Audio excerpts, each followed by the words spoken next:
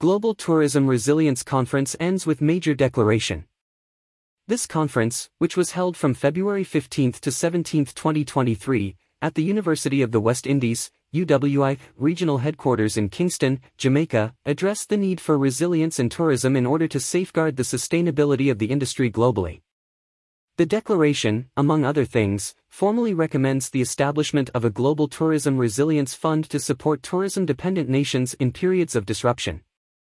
The fund was proposed by Minister of Tourism, Honorable Edmund Bartlett, as global tourism stakeholders and policymakers commemorated the first official Global Tourism Resilience Day on February 17.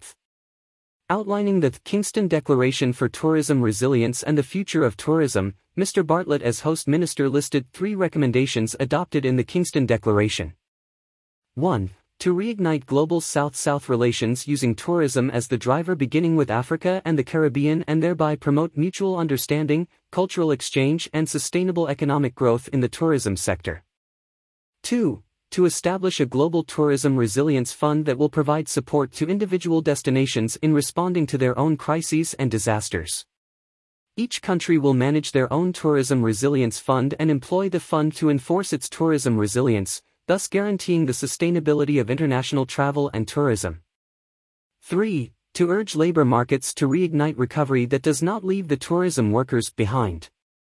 The declaration outlined that the COVID-19 pandemic would always serve as a stark reminder of the indispensable necessity to build tourism resilience. It also punctuates that despite its reputation for being a highly resilient segment of the global economy, simultaneously the industry would always be vulnerable to various internal and external shocks. Also, having been actively engaged in promoting tourism resilience in the Americas, Africa, and the Middle East, the work of the Global Tourism Resilience and Crisis Management Center, GTRCMC, revealed an urgent need to consolidate learnings and build resilient strategies that will enable us to prepare for the next major disruptions to the travel and tourism space, the minister noted. The recommendations came out of the conference participants' deliberations and recognition of the challenges facing the tourism industry and the importance of building tourism resilience.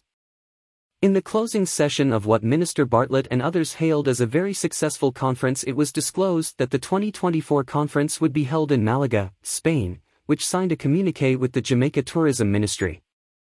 The signing of the document, which encompasses various aspects of tourism development, has been described by Minister Bartlett as a momentous occasion for us here in Jamaica and the Caribbean, being the first time that an agreement of this nature has been formalized. More news about Jamaica.